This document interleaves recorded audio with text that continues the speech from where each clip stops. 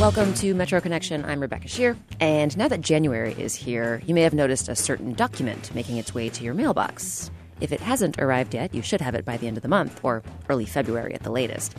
It's the W-2, that trusty wage and tax statement that lets us know, first and foremost, how much money we earned last year. And when it comes to earning money, overall, we here in Washington bear the distinction of doing pretty well. After all, we have the lowest poverty rate of any metropolitan city in the country, about 8.5%. But at the same time, we also have the highest rate of people who are considered to be the poorest of the poor. That is, who live at least 50% below the federal poverty level. So this week, we're dedicating our show to the tricky topic of wealth. And that word, we've found, tends to elicit all kinds of thoughts and opinions. Just this week, we hit up downtown D.C. to ask people their thoughts and opinions on wealth. More specifically, how much money they think you have to make to be considered wealthy in Washington. Here's what we got. To be comfortable, about $85,000. Per year, probably about $250,000, because I spend that a year. To be wealthy in Washington, $20,000 a month. $250,000 makes you pretty wealthy. But, wealth's all relative. To be considered wealthy, I can't even begin to fathom, because I'm not in that bracket at all. $50,000. I think $50,000 would be good. I'd say $1 million in D.C. $195,000. It's more than I make.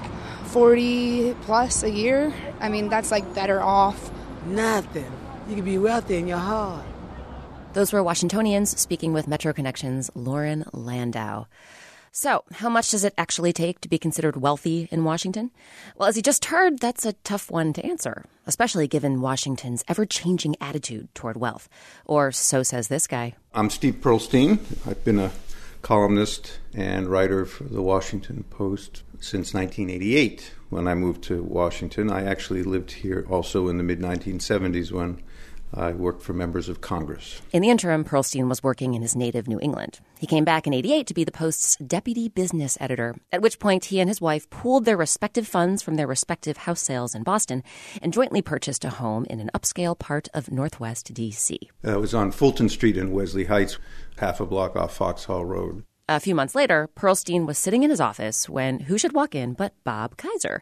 Kaiser would soon become the Post's managing editor, and after discreetly closing the door, he strode up to Pearlstein's desk and threw down a copy of the paper of the section that had these real estate listings, and one of the transactions was circled, and that was mine. So right there, in black and white, widely circulated newsprint, you could see how much we paid for the house, which was approximately $830,000. And that, Pearlstein was told, simply was not cool. Bob, perhaps a little disturbed, but also wanting to help me out since I was new to town and new to the Post, wanted me to know that this really wasn't the sort of thing that mid-level editors at the Washington Post did, which was to visibly spend so much money on a house. Because the way Kaiser put it, it didn't reflect my proper station at the paper and in the community, and it called too much attention to myself. It was too glitzy, and I shouldn't have done it. See, Bob Kaiser was a Washington native, and his Washington viewed wealth in a very, very particular way. I recently met up with Steve Pearlstein at his current house, not too far from the Cleveland Park Metro, to discuss what he calls the middle-class paradise of post-World War II D.C., and how much that paradise has changed. It was much more. It was a small, sleepy southern town focused totally on the government. And there were people who had brought some money to Washington or inherited some money. There really wasn't a lot of money being made in Washington. But the ethic was that you were here to do public service. And this ethic about public service was not only shared by people who worked for the government. It was shared by people who worked in trade associations, law firms, journalism, and you weren't supposed to think about what you were doing as being part of a career to make money. It was a career to gain influence, to gain stature, to gain respect, perhaps. Those were sort of the right ambitions. The wrong ambition was to have a big fancy house in Wesley Heights. I want to talk about, then, the transition from this view of working toward public service, not flaunting your wealth. When did that attitude start to change in Washington, in your view? Well, it all started changing in the 80s and the 90s, and you have to go almost segment by segment. We've talked about the law firms, and what happened in the law business was that as the law business became more nationalized, and as other law firms from other cities started to open up Washington offices, there was a great deal of competition for the talent that was here, and bidding wars started up. And so all of a sudden, in order to lure a partner away from Covington or Shaw Pittman, you had to pay more. So we got into a little bit of an arms race with the law business. Then the law business also changed for reasons having to do with corporate clients all over the country. And so it became much more of a star system. And let's talk about the government contracting business. In the early days, there were government contractors, but they were nowhere near as many or as big as they are today. What developed in the 1980s under the Reagan administration was this anti-government attitude that the private sector could do it better, and this outsourcing of what were more mundane and routine government functions started to begin. These companies, people realized, could be real honeypots. All of a sudden, the companies, rather than the primary purpose of the companies as to be a long-term contractor for certain agencies, the point of the game was to make money buying and selling them. And so Wall Street came in as part of this system. And people could and did make big money and still do. So those are two big areas, but a third area is real estate. As Washington and the government got bigger and more complex, they needed more people in Washington.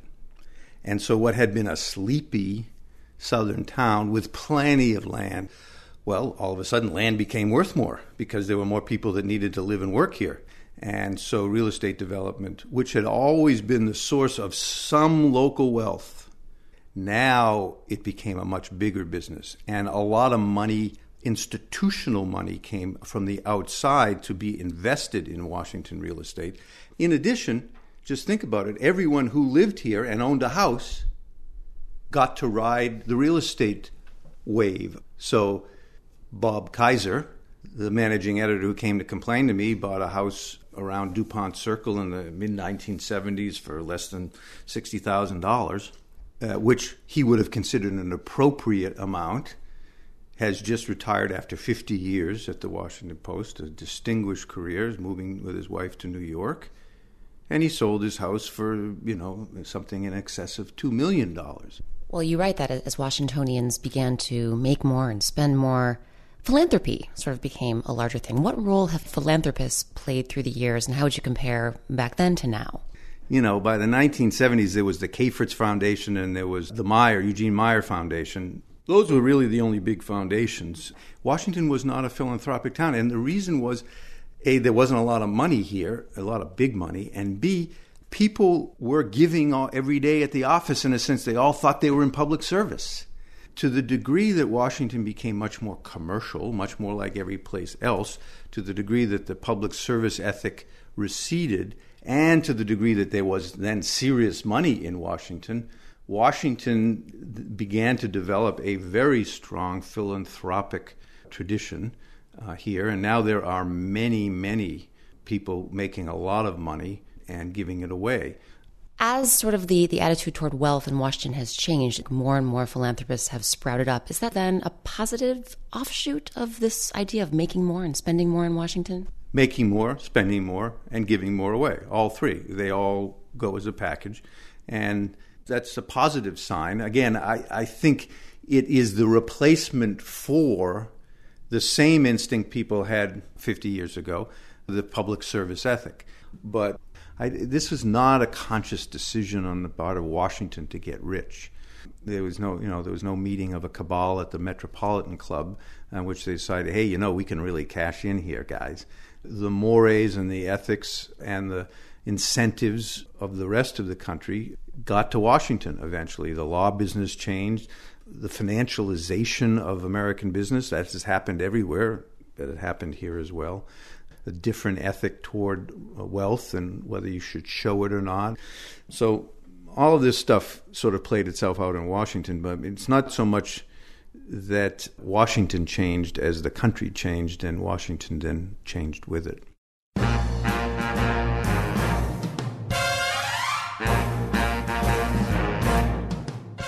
That was Stephen Pearlstein, a Pulitzer-winning business columnist with The Washington Post. And we want to know, do you think Washington, D.C. has transformed from a sleepy southern town to more of a money machine? You can send an email to metro@wamu.org.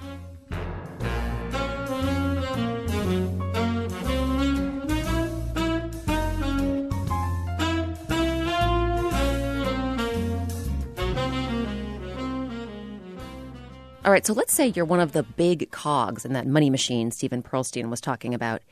If you're doing that well in Washington, then you probably want to keep as much of that cash in your coffers as possible, right? Well, not necessarily, it turns out. See, over the past couple of years, a number of well-to-do progressives in D.C. have been talking about how to make the city's income tax system more fair. And one way to do that, they say, is to ask the city's wealthy residents to pay a little bit more. And as Lauren Ober tells us, many of those folks are more than happy to pony up. We all know there are only two certainties in this life: death and taxes. This is a story about the latter. Now, none of us love taxes, that's for sure. But some people don't mind them. And some people, like Louis Perwin, are even willing to pay a little bit more of them.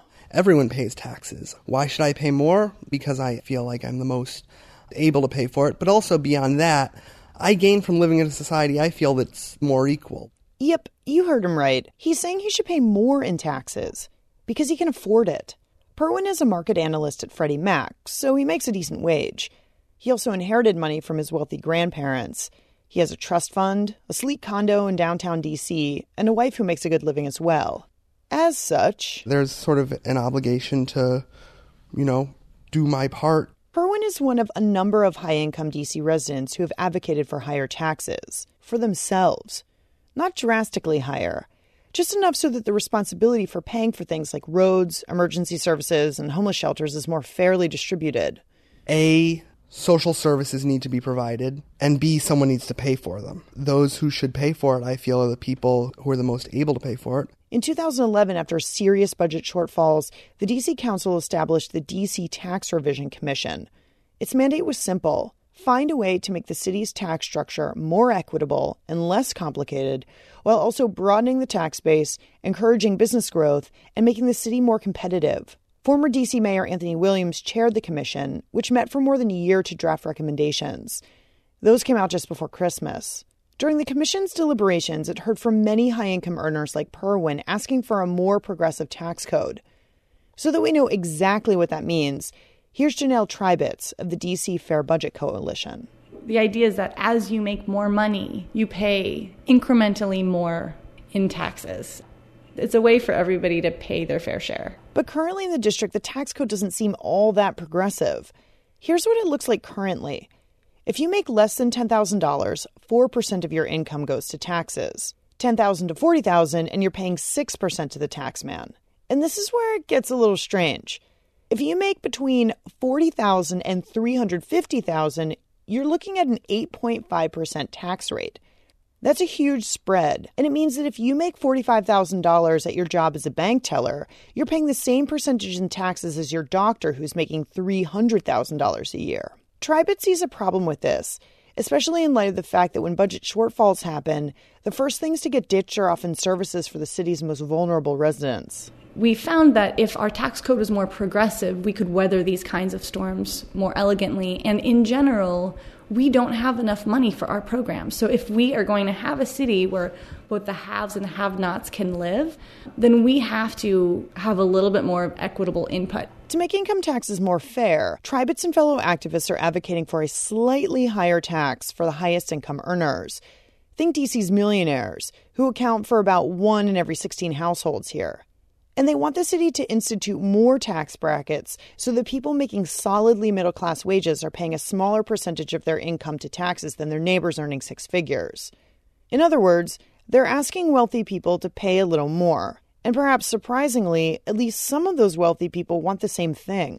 So we believe those of us that have been lucky during this recession, and more broadly who are earning good wages and have good jobs, are in a position where we should be paying more in taxes for the services that we benefit from and that benefit everyone in the city. Jacob Feinspan is executive director of Jews United for Justice, a local social justice nonprofit.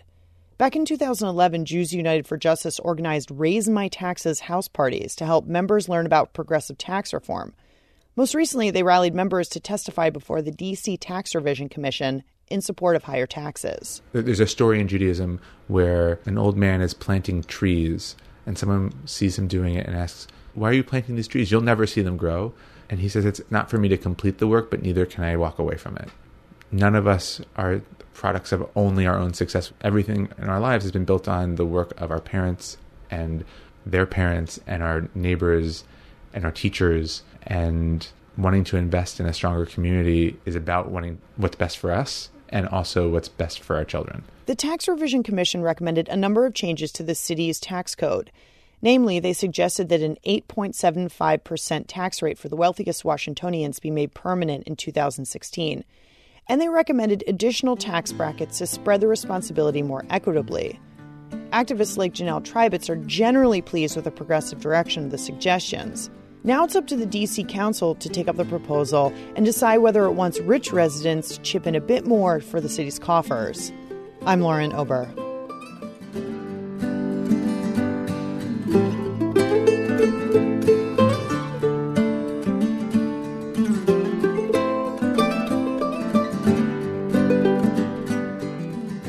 Time for a break, but when we get back, why Maryland is leading the region in foreclosures. The good news is that the market is improving. The bad news is the banks and the servicers are trying to move foreclosed properties much faster than they had been in the past. That and more is just ahead on Metro Connection here on WAMU 88.5. WAMU News coverage of labor and employment issues is made possible by your contributions and by Matthew Watson, in memory of Marjorie Watson. And support for WAMU 88.5's coverage of the environment comes from the Wallace Genetic Foundation, dedicated to the promotion of farmland preservation, the reduction of environmental toxins, and the conservation of natural resources.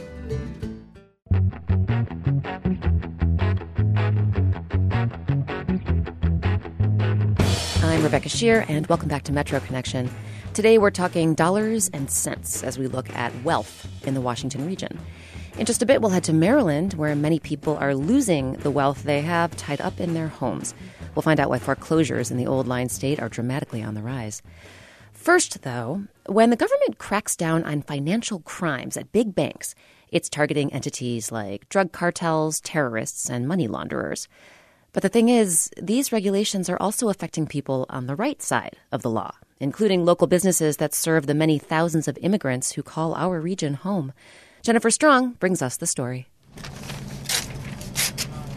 At the Sky Market in Gaithersburg, Paulo Martinez is sending money to a friend in Mexico with the help of store clerk Estela Vidas. Moments ago, she helped a teenager send money to his mom, who also lives in Mexico. Este es el número de transacción, el número de cuenta y los pesos que van a depositar en la cuenta de... Yep.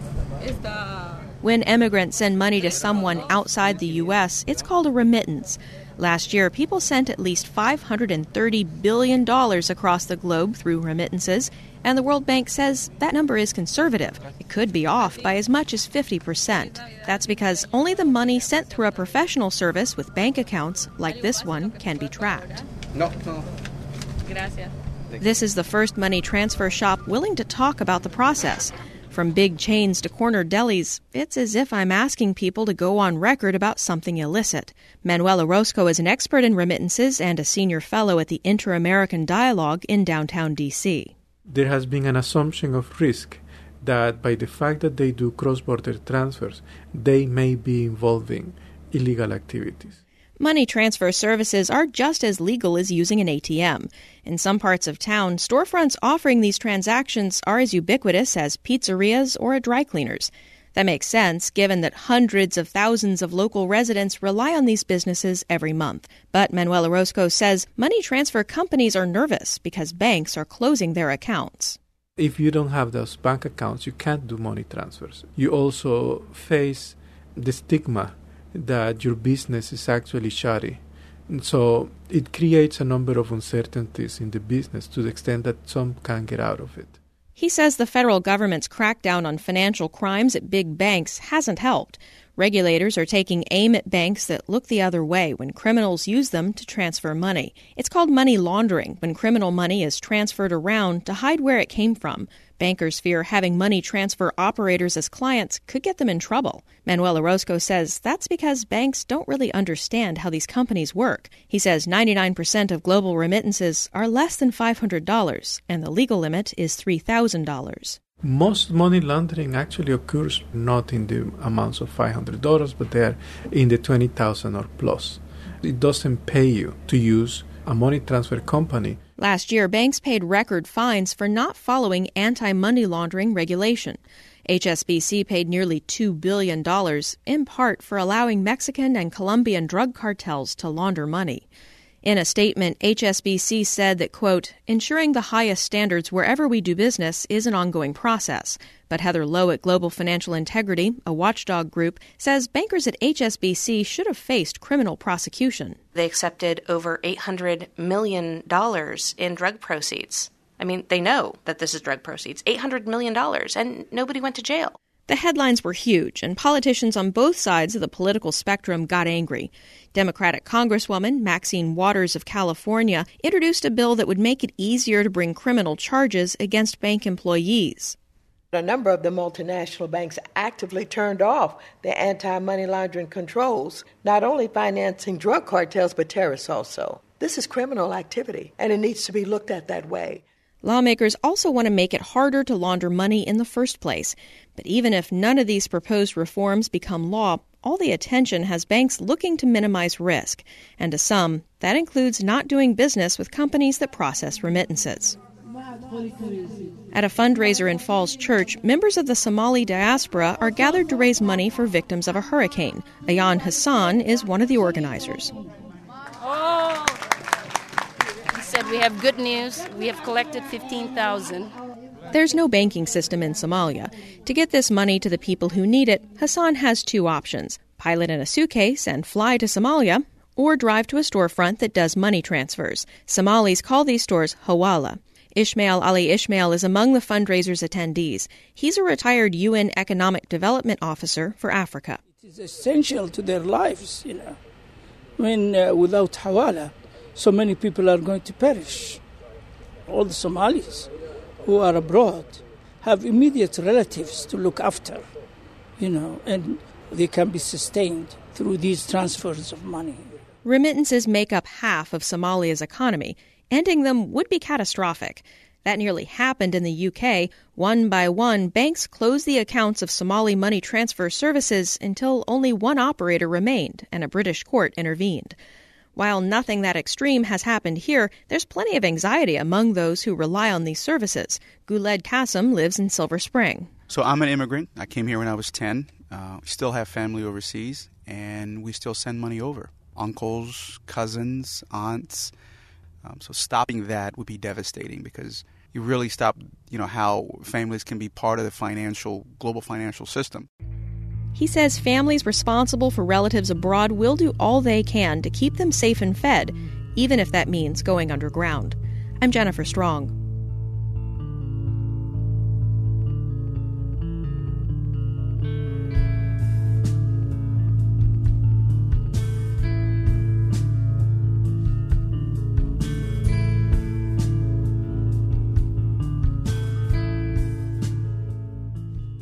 Our next story is about one of the most important measures of wealth for many Washingtonians, home ownership. And believe it or not, some 6 years after the housing crisis began, many homeowners in our region are still struggling, especially in Maryland. Over the past year, the number of foreclosures in the state has shot up, with new filings increasing by more than 250%. Jacob Fenston tells us what's behind this new wave of foreclosures. No one gets behind on their mortgage on purpose.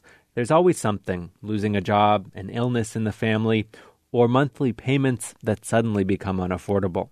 For Nana Malaya, it was an act of nature, a storm with a funny name. It was called a derecho. Derecho is Spanish for straight ahead, and that is exactly what this storm did. It was that crazy storm that hit the D.C. area on June 29, 2012. The wind came in hurricane force. Malaya owns a top-floor condo in the Cheverly area of Prince George's County. She happened to be out of town the night the storm hit.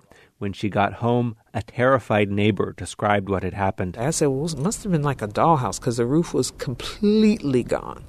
And she said, not like a dollhouse and the roof coming off, more like a sardine can and the whole thing just being slowly ripped away while she sat in her living room watching TV. The wind and rain destroyed nearly everything in Malaya's condo. Insurance would pay to replace many of her things and to repair the building, but those repairs would take more than a year. So it's like, okay, where am I going to go for a year? And then the reality of the fact that I would also have to pay my mortgage and wherever and however else I was going to sustain myself got to be a real eye-opener. Her insurance didn't pay for the whole time she was displaced, and she ended up couch hopping with friends and relatives. But the storm wasn't the only reason she got behind on her mortgage. It was more like the last straw. Malaya works in the arts and arts education, and when the recession hit, money got tight very quickly. Just so many places, just the funding got discontinued. So with that, also went my income. She certainly wasn't the only one struggling. In 2013, a second wave of foreclosures hit Maryland. In the third quarter of last year, the most recent for which numbers are available, there were more than 11,000 foreclosures across the state. Among all 50 states, Maryland zoomed from 16th most foreclosures to number 3 in the nation. That's a bit of a distorted view if you look at the larger view. Clarence Snuggs is Maryland's Deputy Secretary of Housing and Community Development. The numbers were down significantly in 2011 and 2012. During those years, lenders basically hit pause on processing foreclosures in Maryland. At the end of 2010, the state went from seeing more than 5,000 a month to fewer than 2,000. There were a number of factors. After the 2010 robo-signing scandal, banks slowed way down and spent the next 2 years working out a settlement with state attorneys general. Also in 2010, Maryland passed laws making foreclosure a more difficult and time-consuming process. Back in 2007, it was possible to foreclose on a homeowner in Maryland in as short as 15 days. Another factor is the housing market. The housing market is getting better. Eric Brown is director of the Prince George's County Housing Department. We're beginning to see values rise. We're beginning to see houses staying on the market for a shorter period of time. People beginning to get closer to the asking price for their home. So there's that glimmer of hope that things are turning around. Prince George's was one of the areas hardest hit by the foreclosure crisis in the state. But last year, housing prices in Prince George's had the second fastest growth of any jurisdiction in the region, increasing by 16%. That rebounding market is encouraging banks to foreclose on homeowners who are late on their payments. The bank said, if the market is getting better, then I can push these things out quicker. I don't need to let the delinquencies lay around as long as they have been. Lenders who foreclose now will likely get more for a property than they would have a few years ago. So you got good news and bad news. And the good news is that the market is improving. The bad news is that the banks and the servicers are trying to move foreclosed properties much faster than they had been in the past. Prince George's County got $10 million from the national mortgage settlement following the robo-signing scandal. Most of that money is going to prop up struggling neighborhoods, rehabbing vacant homes, and helping new homeowners buy houses. Donna Hurley is a housing counselor in Prince George's, and she was recently part of a foreclosure task force convened by the county council. She says the county is focusing too much on new home buyers. Of the $10 million settlement, only a fraction is going to current homeowners who are in trouble. She says it's only enough to help about 200 with mortgage assistance. When you start looking at the amount of people that's in trouble, 200 homeowners is, like a tip of the iceberg. Hurley runs a nonprofit called Housing Options and Planning Enterprises, or HOPE. We do home buyers education. We do financial literacy. So we want to create new homeowners. I just don't think that we should be creating new homeowners on the back of homeowners that are losing their homes. The amount of money delinquent homeowners owe isn't all that much, less than $10,000 on average in Prince George's County. The problem is that so many people have lost income in the recession that even getting current on their mortgages may not make a home affordable. For Nana Malaya, who is facing foreclosure on her storm-ravaged condo, things started looking up when she got more hours at a part-time job. She also worked with housing counselors at Hope, and last September she got good news from her mortgage company. Ooh, I'm doing cartwheels, there's bells, there's confetti going all around. I was able to get a modification. It's very reasonable. My company is also working with me in ways in which I was surprised. It's almost like a 360 kind of degree turn. Of course, not everyone can get a loan modification or other assistance. Thousands will lose their homes before this is all over. Clarence Snuggs at the Maryland Housing Department says many of the foreclosures happening now are part of a backlog left over from the recession. He expects lenders to work through that backlog within the next year, so by 2015, he says the state's foreclosure rate should return to pre-recession levels. I'm Jacob Fenston.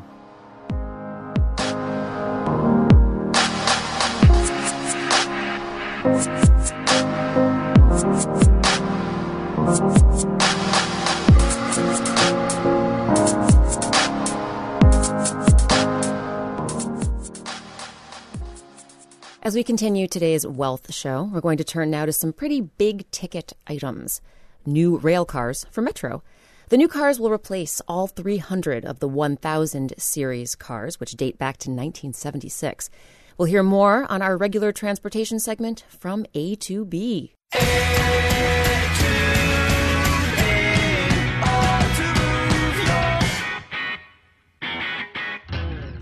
Metro is spending $1 billion to buy hundreds of new rail cars, and transportation reporter Martin DeCaro had the chance to check them out this week. And he joins us now. Hi, Martin. Hi, Rebecca. All right, so tell us about these fancy new cars. Well, first, they look new. Stainless steel exterior. They have non-slip flooring, no more of those carpets. Padded seating with lumbar support, digital public address, digital signage, so you can follow the train as it nears each stop along the line. They are modern rail cars. Here's Metro General Manager Richard Sarles at a news conference on the Greenbelt platform. These cars are replacing 40-year-old rail cars that are unreliable and cause delays today. So instead of matching the old design, we decided to make a clean break and create a car with the future of Metro in mind. The new cars are safer and more customer-friendly than the cars in service today. So it sounds to me like Metro is purchasing these cars for reasons that go well beyond, the cosmetic. That's right. These cars are safer than the 1970s era rail cars. National Transportation Safety Board Chairman Deborah Hersman was also at the event, and I asked her about the safety issue. These new cars actually have crash attenuation features built into them, and when you think about that, that's really like the crash cage in your car and how to make it more survivable. We want to preserve the space for the Metro operators and for the passengers. So the 7000 series don't actually prevent crashes. They're safer in the event of a crash. The plan is to start passenger service by the end of the year. Metro has 528 of these cars on order at the Kawasaki plant in Lincoln, Nebraska. In 5 years, Metro hopes to have half its fleet 7000 series. The 4000 series will also be phased out. So, Martin, all of this talk of safety makes me think about the Red Line crash back in 2009. Did that incident play a role in Metro's decision to spring for these new cars? Good question. That's really key here. In June 2009, 9 people were killed on the Red Line near Fort Taunton when Metro's signaling system failed. So while these new rail cars will fulfill a key safety recommendation of the NTSB that came out of its crash investigation, Metro is still 4.5 years later, working to fulfill another recommendation that deals with the signaling. Again, here's Hersman. So it's incredibly important for them to continue that work. This is the system that really protects train operations in the track and gives commands to operators to follow. And so they're continuing to work on that. And this is all about the front end of accident prevention. So once Metro completes this work, it'll be able to return its system to automatic operation, which allows computers to handle the movement of cars. But Metro says the system is operating safely under manual operation. In the meantime, The automatic system is currently under a safety review. All right, so Martin, turning now from trains to automobiles, I want to talk about the D.C. taxicab fleet. I hear the Taxicab Commission has a new tactic to catch drivers who aren't following the rules. Now, let's call them undercover test passengers. I don't know, Rebecca, you looking for any part-time work? The DCTC hired 10 people, men and women of different races, to randomly hail taxis over a 2-week period last month. 91 taxis were hailed, and 43 had at least one reportable issue. Okay, let me guess. Credit card machines that weren't working. Well, actually, in most cases, 94%, the DCTC says the credit card machines were working. Oh. We've detailed many problems with those machines over the past 2 months, but DCTC Chairman Ron Linton says things are getting better. We have not had anywhere near the complaints, both from riders or cabbies, that we were getting in the first month or two after installations began. 6 drivers said their credit card machines were broken, but test riders found another problem that continues to annoy regulators. 8 drivers who had working machines tried to get their passengers to pay in another way with an unapproved system or with cash only. Wow, what else did they find? The most common infraction was actually failure to post a photo ID. Also, 8 drivers refused to pick up a passenger. And that's a very touchy issue in D.C. because it predominantly affects African-American men. The Taxicab Commission calls it a violation that will not be tolerated. Now, in the field test, the undercover riders who were turned down rides were of mixed ethnicities. Again, a cabbie on duty is not allowed to discriminate against passengers or ask them where they're going. All right, so all of these rules you're talking about, let's say a cabbie does break one of them. What's the penalty then? The drivers who were caught here will have hearings before the D.C. Taxicab Commission. The fines are between $100 and $1,000 per infraction. And given that drivers tend to bring home, like $100 a day or so in profits, that sounds like a penalty they would definitely want to avoid. Definitely. All right, so let's shift gears, so to speak, one more time, and talk about issues that affect people in the D.C. suburbs. Martin, I understand you recently looked at a study about commuting on I-95 in Virginia. Tell us about that study. This study is very interesting. It's by the George Mason University Center for Regional Analysis. It looked at the 21-mile stretch of 95 in Prince William and Fairfax counties. It focused on where people live now and where population and job growth are expected to take place, and found that most people have only 95 as an option to get to work who live in that corridor. It also found that recent projects to improve the highway have provided only short-term relief. So the study's author, Peter Vercel, says it'll take more than just building new lanes. I wouldn't say that it's not an answer, but it's not the only answer, that the answer really has to be done through a comprehensive look at land use, transportation, and economic development all at the same time. So a study basically echoes the research of regional transportation planners. They say the region's future will rely heavily on public transit investments and land use strategies that give people the option to live closer to their jobs and leave their cars at home. Well, Martin DeCaro, thank you so much for bringing us this roundup of what's going on in the world of transportation. Thanks, Rebecca.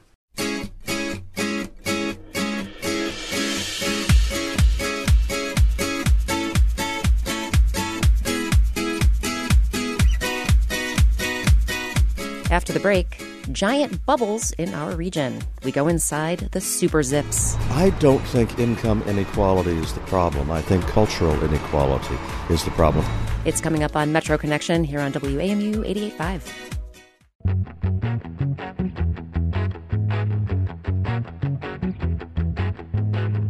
Welcome back to Metro Connection. I'm Rebecca Shear. This week we're talking about wealth in the Washington region. And as we've been discovering throughout today's show, the nation's capital is a fascinating place when it comes to wealth.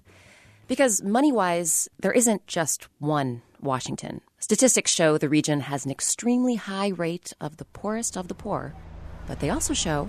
All right, we're standing at the corner of 9th and F Northwest. Washington has an extremely high rate. There's a little bit of street work being done. You might hear that sound in the background. Of the richest of the rich. So apparently, here on F Street Northwest, between 9th and 10th, we are in what's known as a super zip. Super zip. You've no doubt heard that term bandied about. Not too long ago, the Washington Post featured this colorful map of all the nation's super zips. And you don't have to look too closely to see that a massive cluster of these zips are right here in the D.C. region, including the Penn Quarter neighborhood, or zip code 20004. There's this newish condo building on F Street where units can go for nearly $1.5 million. And that's where I recently met up with the man who coined the term super zips, Charles Murray. I'm Charles Murray. I'm a scholar at the American Enterprise Institute. That's a nonpartisan think tank here in D.C. And I recently wrote a book about super zips. That's coming apart. Murray's other books include Human Accomplishment, Real Education, and the 1994 New York Times bestseller, The Bell Curve. But back to this whole super zip thing. What exactly is a super zip? Well, let's say you take all the zip codes in America, as Charles Murray did, And had an index of the percentage of people who had college degrees and the average income. and then you rank all these zip codes, as Charles Murray did. The top 5% I call super zips. So we're talking zip codes where people are, Very affluent, very well educated. do the math, and that means they have a median household income of $120,000, and 7 out of every 10 adults have a college degree. Here in the D.C. metropolitan area, more than a third of zips would be considered super. And as Charles Murray points out, many of them are contiguous. You've got Northwest Washington, McLean, Virginia, Bethesda, Chevy Chase. You take those areas alone and look up the home addresses of the people who run this city. They are within about 13 zip codes. And Rebecca, of those 13 zip codes, 11 of them are not only in the 99th percentile of this index, 11 of them are in the top half of the top percentile. So why is it that the Washington region has such a high concentration of these super zips? Washington has accumulated this huge, and by huge I mean more than 1 million people living in contiguous super zips. This huge cluster of super zips because Washington is where the action is, not just for politics, but for corporate America. 40, 50 years ago, there were hardly any corporations that even had an office in Washington, D.C. Since then, there are lots of ways that the bottom line of corporations are affected by what happens in Washington, and as a result, you have a whole lot of people brought in here, very well educated, very smart, very capable, to deal with the federal government on behalf of a whole lot of different kinds of organizations in the rest of America. You mentioned earlier people in super zips perhaps being isolated on the western side of Washington, both within the city proper and in the suburbs. What are the practical implications of that extreme concentration of wealth? The practical implications, for one, are that children who grow up in that concentrated area of wealth go to school with kids who are pretty much exactly like them. I don't mean ethnically. On the west side of Washington, you have all kinds of ethnicities from all around the world. Lots of diversity there. Not much diversity in their socioeconomic status. They go from K-12 in that kind of environment, and those same kids from western Washington then go to good schools, also filled with people like them. They get internships at places like the American Enterprise Institute or the Brookings Institution. They can go all the way from childhood to career without ever moving outside the bubble. What you're talking about now actually reminds me of something you wrote in the Wall Street Journal last year about how America is coming apart. And I think about our region and sort of the inequality that's talked about. Are you talking about income inequality? Actually, I don't think income inequality is the problem. I think cultural inequality is the problem. And I don't think reducing income inequality is going to do a thing to bring us back together again culturally. Of all the bubbles in the country, I think the one in Washington is in many ways the most removed. Because at least if you're in the bubble in New York City, you're in the midst of a city which is engaged with the ordinary American economy. In Washington, D.C., it's this public policy, government-centered thing, which, you know what, is really weirdly different from cities anywhere else in the country. So where do you think we'll be in 20 years in Washington in terms of our concentration of super zips and this inequality you talk about? Well, when I'm being pessimistic about it, I say it's going to be much, much worse. Look, where we are standing right now was virtually a slum 30, 40 years ago. Now it is the belly of the beast in terms of this new elite I'm talking about. Well, suppose that continues. It's worse than a European kind of class structure. I think it's more like an aristocratic one, where there will be a set of people who are second and third and fourth generation elite who will take on some of the characteristics of a caste. When I'm being optimistic, I think about when I give speeches on this, I get reactions from especially parents in the room when I say, to what extent are your children being systematically deprived of the kinds of experiences that made you who you are? Because a lot of times I'm talking to very successful people who did grow up in small towns, working class. And I get nods. I get people saying, this is correct. We are raising our children as hothouse flowers. We ought to do something about it. And so in my optimistic moods, I think the idea of getting out of the bubble is one whose time may have come. Charles Murray is a scholar with the American Enterprise Institute. His most recent book is Coming Apart. To see the Washington area's Super Zip cluster for yourself, visit our website, metroconnection.org. Zip, Walter Lippmann wasn't brilliant today. Zip, will the Giants ever take it away? Zip, I was reading Schopenhauer last night. Zip, and I think that Schopenhauer was right. We'll wrap things up on today's Wealth Show in the forests of Maryland, where we'll hear about a different kind of wealth, the biological kind. Now, you might think the most frigid week of winter would be a less than ideal time to send a reporter out to the woods to search for wildlife. And you might have a point, but environment reporter Jonathan Wilson rose to the occasion and hiked around a local nature preserve to find out what you can see in the woods when the temperature takes a nosedive. He returned, frostbite-free, thank goodness, to bring us the story of some local flora that's thriving, even in the bitter cold. A few miles north of Frederick, Maryland, Deborah Solomon is leading me down a forested slope in the Catoctin Mountains.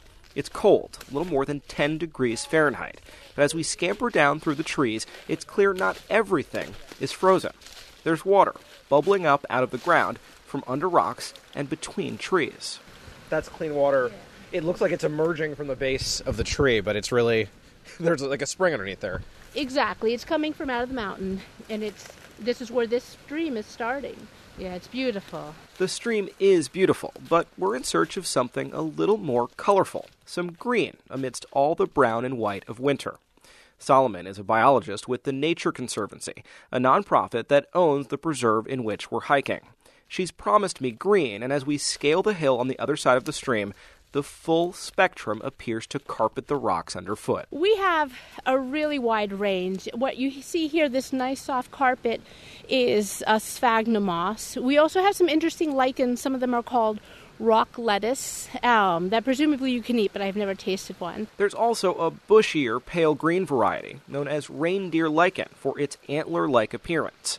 Other types of lichen here look almost pinkish. You have the entire palette of greens. It's amazing. You get the vibrant greens, the pale greens.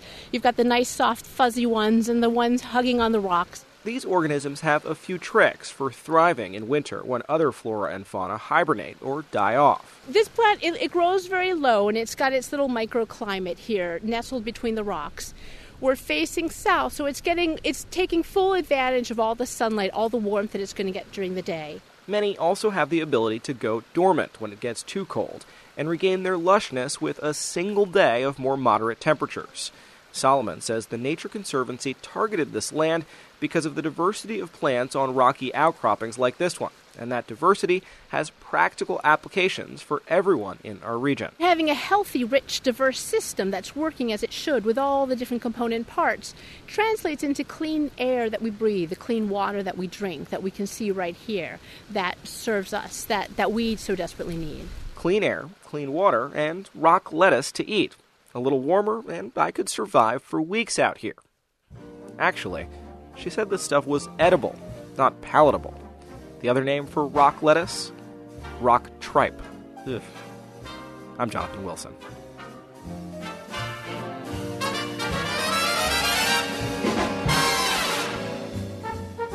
What's the coolest thing you've ever seen while hiking in the winter? And have you ever eaten rock lettuce? You can let us know how it tastes on Twitter. Our handle is @WAMU Metro, or email us at metro@wamu.org.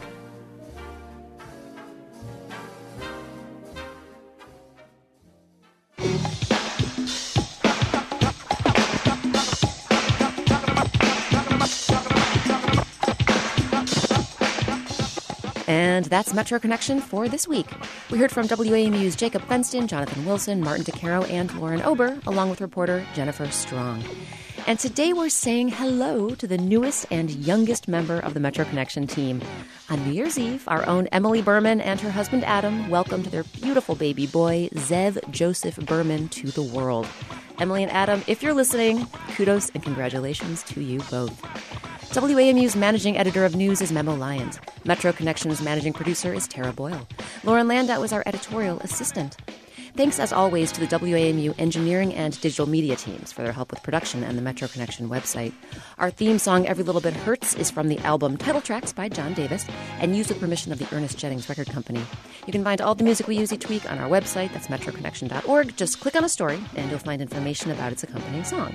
And if you missed part of today's show, you can stream the whole thing on our website by clicking the This Week on Metro Connection link. You can also subscribe to our podcast there or find us on iTunes, Stitcher, and the NPR News app. We hope you can join us next week when we'll take a trip back in time with a show we're calling Throwbacks. We'll meet produce peddlers in Baltimore who sell their wares from horse-drawn carriages. We'll bid farewell to an old-school beer garden in Polka Hall. And we'll turn the dials with a group of folks who love radios of a bygone era. How many radios do you own at this point? Probably in the neighborhood of 200.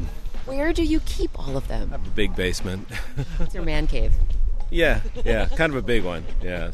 I'm Rebecca Shear, and thanks for listening to Metro Connection, a production of WAMU 88.5 News.